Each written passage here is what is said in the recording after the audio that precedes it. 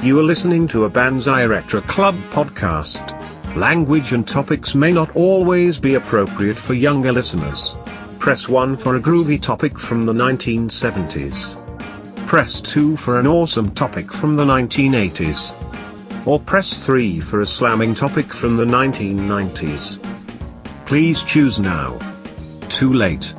We have made your selection for you. Let's start the show.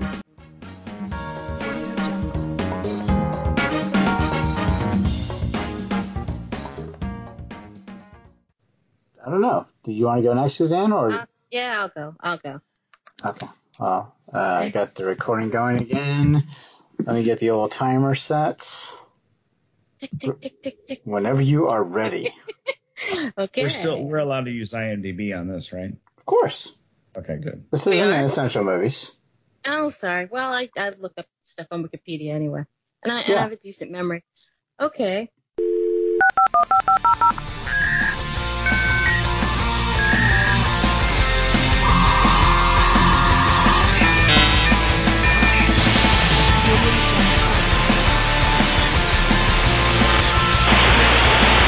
This is 90-something podcast. I know it sounds mental, but sometimes I have more fun vegging out than when I go partying.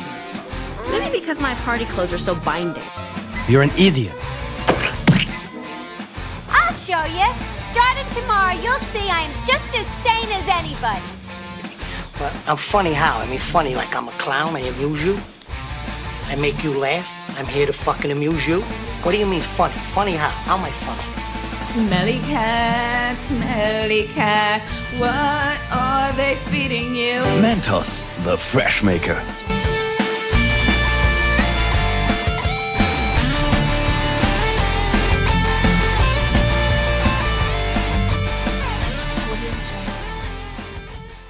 So, welcome. Here we are back at Banzai Retro Club. I'm Suzanne, and I have with me podcast mates Dave. Hello. And Scott. Hey. Yay, and we're, entertaining ourselves by picking a film from the 1990s to talk about and bat around. So, okay, for my pick, are we counting 1990 itself? I know we've debated. Yeah, yes, I would think so. I think that's what everybody associates 1990 as the 90s. And in that case, I'm going to go with Edward Scissorhands. Wow. Which is one of my favorites. I mean, I have a lot of favorites, okay, but I don't know if I have mentioned how much I really love Johnny Depp, that he is just weird and off the wall and nuts and just makes the strangest choices as far as performances and films. And this was kind of the start of that, I think. I'm looking for the man with the scissors. From the director who gave the world Batman and Beetlejuice. Edward, this is our daughter, Kim. Comes the incredible tale. Is there anything you can't do? Of an extraordinary boy. Those things are cool. Trapped in the everyday world. Whoa, the heck of a handshake you got there, Ed. Edward Scissorhands. Come on, let's get you sharpened up. Opens Friday, December 14th at theaters everywhere. Check local listings. So he hooked up with Tim Burton, who then he went on to work with over and over again. But the two of them together are just so strange and wacky and unpredictable, but just pull it off. He's one of my favorites, and the great cheekbones don't hurt either. And so in this film, it's him and Winona Ryder, who I think after this became engaged for a while and were this hot couple. That to the point where he tattooed her name on his body, but wow. Then he had to like remove half of it, and it just says "Wino now" or some joke like that. He's weird. I like weird. But in any case, so Edward Scissorhands is this kind of strange gothic fantasy type story, almost like a fairy tale, but that happens here in the the near real world, I guess. In Tim Burton's world is that he depicts here, like, I think it's supposed to be the contemporary world, but they're kind of dressed very 70s, and there's a lot of like old model cars and Art Deco, stuff all through people's houses. So it's kind of one of those mixed time frame type of settings, I think, that some directors were using around that time to make things feel contemporary but a little bit timeless, I think. So, okay, it's the story of this artificial person that was made by this inventor in this big, frightening mansion up on a hill. And no one knew what he was doing for years and years. He's this recluse. He was creating this man, and he was going to make him this, perfect, genteel, well-groomed man. And he wasn't able to finish the man. The inventor had a heart attack. He was played by Vincent Price, which was his last role. It was kind of interesting. But the inventor had a heart attack as he was finishing the man who was, Johnny Depp, who was Edward Scissorhands. And in place, because he hadn't made his hands yet, he was using these blades. So every finger has this very long blade, scissory, knife-like things that are kind of like a nightmare version of Freddy Krueger, which were just, I think, there to as a substitute. But in any case, so now this young artificial man who has, has faculties, he walks around, he talks, etc., is there all by himself with these unfinished hands that are all blades. And he is found by the local Avon lady who, gets brave enough to go up to the castle, knock on the door and find him there, living all alone, just cowering in a corner of it, with a broken roof and the wind blowing on him and all this kind of, atmospheric stuff. So she takes him home to her family, Winona Ryder being her teenage daughter, and tries to take care of him, feeling bad that he was, kind of orphaned. And it's this strange kind of cautionary tale where at first everyone in this little neighborhood of theirs takes to him, and he's like this new toy, and everybody thinks he's very cool and they like him. And, the Avon lady like makes up his face so that you don't see all the little scars that he's had from cutting himself accidentally all this time. And he turns out he's this very talented like hairdresser. He's like cutting everybody's hair in all these cool, wild, ridiculous hairdos, and he's grooming their dogs, and he's cutting their hedges and making huge, beautiful topiaries, and he's just this magical character that everybody wants to buddy up to. But the problem is that, and I think this was one of the concepts that Tim Burton had in just creating the film, that he's this very gentle, naive, loving person, for lack of a better word, who can't touch anything. He destroys everything he touches because all his hands are blades, and he can't even so much as like pick, eat a meal with them without, cutting something or dropping. He's trying to get these ridiculous scenes of him trying to pick up a pea one at a time with these skinny little blades and things. It's really, it's funny, but it's kind of sad. And very star-crossed love story where, of course, before the end of the film, he and Winona Ryder are in love and trying somehow to make this work with her jealous boyfriend. And the neighborhood starts turning on him and deciding then that he's this evil person and he's going to hurt them, and he has no soul. He's he doesn't understand the violence that he's creating and the threat that he is. And so it builds to this climax where he turns into sort of a Frankenstein monster type symbol, where they're chasing him through the neighborhood, and he's back up into his castle.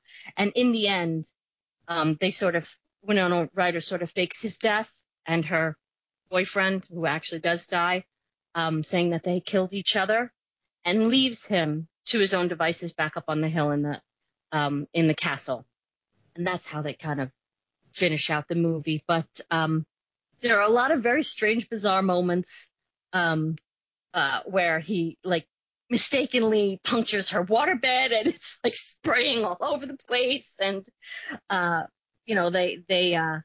the jealous boyfriend gets him arrested, and the hot single woman in the neighborhood tries to seduce him, and he ends up on a talk show, and all sorts of weird little strange things happen, all kind of revolving around the fact that he's this innocent, but yet he is kind of a version of Freddy Krueger. He could slice people to ribbons. So those are a lot of reasons why I like the film. Just strange performances, bizarre story to begin with, told in this kind of fairy tale way. It's strange. How many times do you think you've seen it? Yeah, maybe 4 or 5 times. Okay. I've seen it good. I own it. So I think I've seen it a couple times. Maybe 2 and partials. Can we say that? Sure. Yeah. Bits and pieces over the years. This is a very fascinating pick. This movie is so bizarre. It is. And it's funny how Johnny Depp and Winona Ryder, their performances in this completely erase the fact that Michael Anthony Hall is in this movie at all. like you think, okay, Michael Anthony Hall, what's the first movie you think of? Oh, Breakfast Club, 16 Candles, something like that. He was in this movie. He was the boyfriend. Yeah. He sort of made a comeback to movies as like a tough guy instead of the geek kid. So now he's not a geek anymore. Now he's a dick. Right. In this one, he was at least. Right. But he was tall and brawny. Because once again, William Zabka was busy, so. Well, he grew up. I mean, he really grew into, he matured, and like you said, he got a little bit more brawny and more full. Like when he did Johnny Be Good, he was a little bit more bigger and taller and stuff. But I'm going to say one of the standout performances in this, you mentioned her, it's Winona Ryder's mom, Diane Weist. I love her as an actor. She was in Parenthood, and she was in Lost Boys, and she's just such a great actress. Hannah and her sister, she was very good in that also. See, I don't remember that movie. I remember hearing the name of the movie. I don't know if I ever saw that actual movie. And that was a Woody Allen flick, right? Mm-hmm. Yes. Yeah. I never watched it, so I can't comment on that one. But I just love her in those other 2 movies that I remember from Parenthood and Lost Boys. She definitely stands out, and she's been in a few others that we've probably seen. But just this movie is such a strange. Okay, so The Neighborhood. Neighborhood. This drawn out, like they do this one shot where it's like almost like a drone shot from above and kind of at a distance, where at like 8:00 in the morning, all the same model cars, they're several different pastel colors, all pull out of the driveways at the same time, and they all drive to work. And of course it's portraying the American lifestyle of, it kind of reminds me of like the 50s or even early 60s. Right. Like I said, the time frames that are depicted are muddled. There's different references. And it did have kind of a 50s look, especially to the houses, which each one was exactly the same on the street, except each was a different pastel color. Yeah. Yes. And it was just a very structured little cultural society that they lived in, which reminds me today of a lot of the deed restricted communities or HOA communities that all have, certain colors that they have to go by. And I even work in some of these neighborhoods where I go and do renovations and remodels and some insides. And I remember I went to this one neighborhood where it's not just one HOA, it's 2 HOAs, because the HOA on that street, homeowners association, for those of you who don't know what an HOA is, if you've never experienced that, homeowners association. So you have to pay a dues to that homeowners association. And then they're also within a community which has another HOA. So they pay 2 different HOAs to live in that community. It's crazy. It is. And so this one area has where if you have a 2-car garage and you have 2 cars registered to that address, they both have to be parked inside the garage. You're not allowed to park in the driveway. Yeah, that's strict. It is strict, and it's crazy. And that structured neighborhood, the way they portrayed it, they didn't really say it as an HOA. Just the shot that they gave from a distance, that one shot that I always see over and over in my head, from a distance, it all looks the same. Like it's very, very structured. Yeah. And I don't know. All the colors, they all have that same pastel flavor to them, and it's just very, very interesting the way they shot this whole movie. I love Johnny Depp in this. Johnny Depp's done. For me, and Dave, I'm sorry, I'm not letting you jump in yet. Johnny Depp, for me, he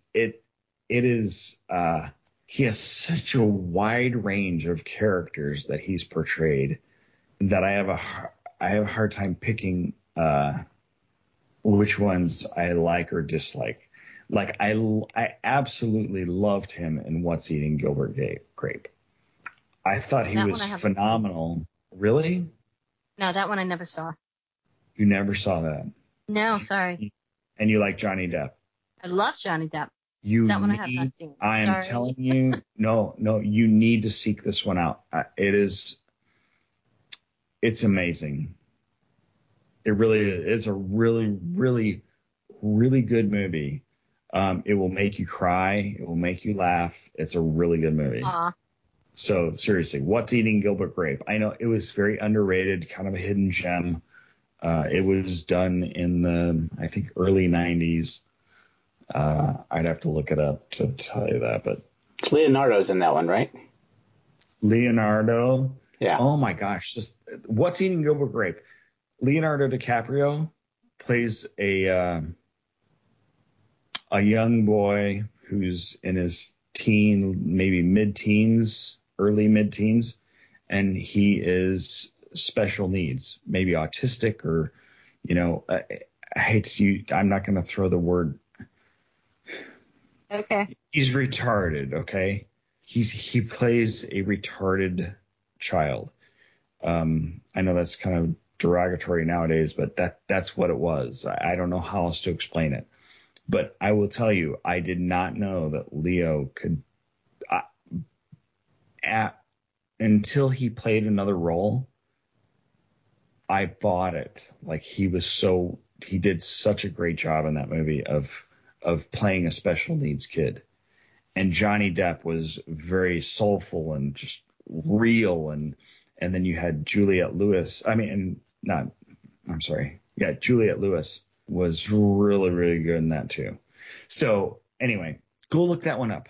Side story. That's beyond this is just Johnny Depp stuff. Really, go. I'm not kidding, Suzanne. Go look that one up. But this movie, I've heard great things about it. That's very. I'm telling you, done. It is one of my. It really is one of my favorite Johnny Depp movies. Absolutely. And yeah, if you have free time, in the near future, who knows? We might have more time than we want these days. If you're quarantined and you need to, and if you're stuck inside for several weeks or whatever, I would really seek this one out. What's Eating Gilbert Grape? Fabulous. Okay. But this was a great pick. I want to say, so I don't want to monopolize too much more of the conversation, but Johnny Depp was great. All these actors in this movie were great. I love the creativity. The scars on the face were hysterical in a really dark, sarcastic way. And her spending time, blending and blending, like she's saying with the, the Avon makeup and such.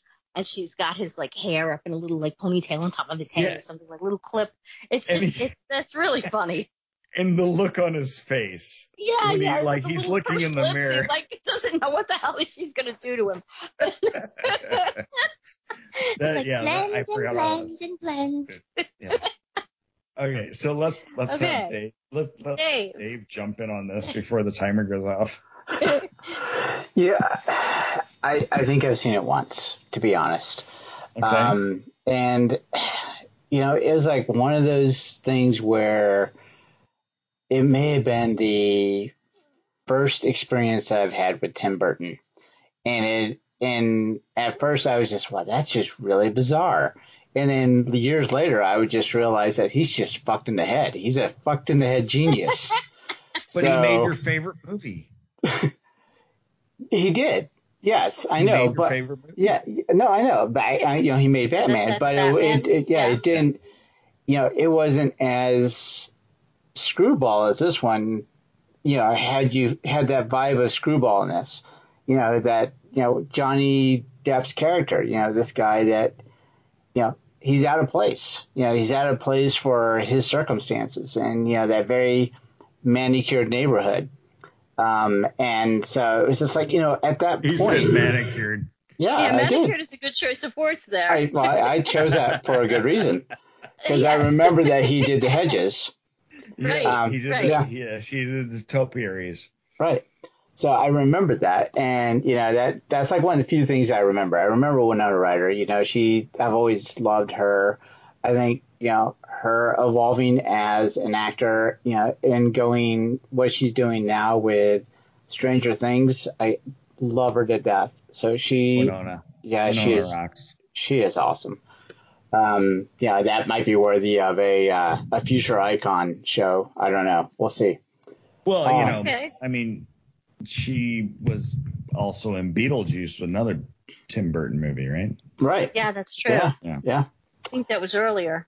I think she fits Tim Burton's style very easily. Of craziness, as does Johnny Depp. I mean, look at absolutely. But the only other thing I remember was that at the very end that they, every time it snowed, it was because he was carving ice. Oh, right. Right, he carves ice sculptures. Yeah. Right. So then they were like that, like their community, like they didn't experience snow before, but because it was coming from that house that Suzanne described earlier, then when he was carving ice, then that's when they get snow or something along those lines. I just remember that was kind of the ending part. Right. Once again, it was kind of like there was a mythology to the movie. It was prefaced by, supposedly there was this old woman telling the story to her granddaughter all snuggled under the covers. And it turns out in the end, you come back to that narration with the old woman, and the old woman is actually Kim, who is Winona Ryder's character. I totally forgot that this was a narrative. Yeah. It was kind of framed at the beginning and the end by that, which was a cool little device. But once again, it kind of had that fairy tale type of fantasy feeling to it. And that's another thing that brought it out of any set time frame, because we were looking at the actual here and now of the movie, but it's being told by someone who experienced it long ago. So you couldn't really tell exactly when it was happening. And that's, it's interesting. It like disorients you to the point where maybe you can believe some of this stuff, it helps you suspend your disbelief. Oh, I like that when you get a movie that's kind of wedged in at, with somebody that's, giving the story, like Titanic did that really well. Yes. Princess Bride was the other one I was thinking of. Yep. Yeah. Yeah. Very good examples. Yeah. So yeah, I mean, like I said, the one time I saw it, I remember liking it. I just never went back and revisited it. Love it. Love it. I like it too. It's a really good pick, Diane. Sorry, I said Diane. Suzanne. Diane Weiss. Okay. I was just looking at her. I was looking at her. It's at okay. Diane Weiss. Sorry, Suzanne. Close. Okay. And they both end with an E. Whatever. With an N. Yeah. And with an N. That's good. Yeah. All right. I'm so sorry. I'm going to be hard to spell my name this time. Okay. Well, all right. In that case, I guess I won't take us too much, over our time limit. So to wrap it up, yeah, Tim Burton's dark, weird, fantasy, romantic fairy tale. And in the meantime, you can listen to us on Podbean. We're getting up there with, I think, like 15,000 downloads. It's a nice thing, a nice milestone we're coming up on. Yeah, for the Life of Bonsai Retro Club. Yep. Yeah, for Bonsai Retro Club, and you can find us on Twitter. You can email at mcfly@bonsairetroclub.com. Yep. And let's see, I am at Suze Mataboni at Twitter and SuzanneMataboni.com if you want to take a look at the blog. Scott is at 80s Auto Reverse on Twitter. And let's see, I guess, as usual, be excellent to each other. And we'll talk again soon. Bye-bye. Bye. This has been a Bonsai Retro Club production. Bonsai Danielson! Hey, Bonsai! Bonsai! Bonsai! Bonsai!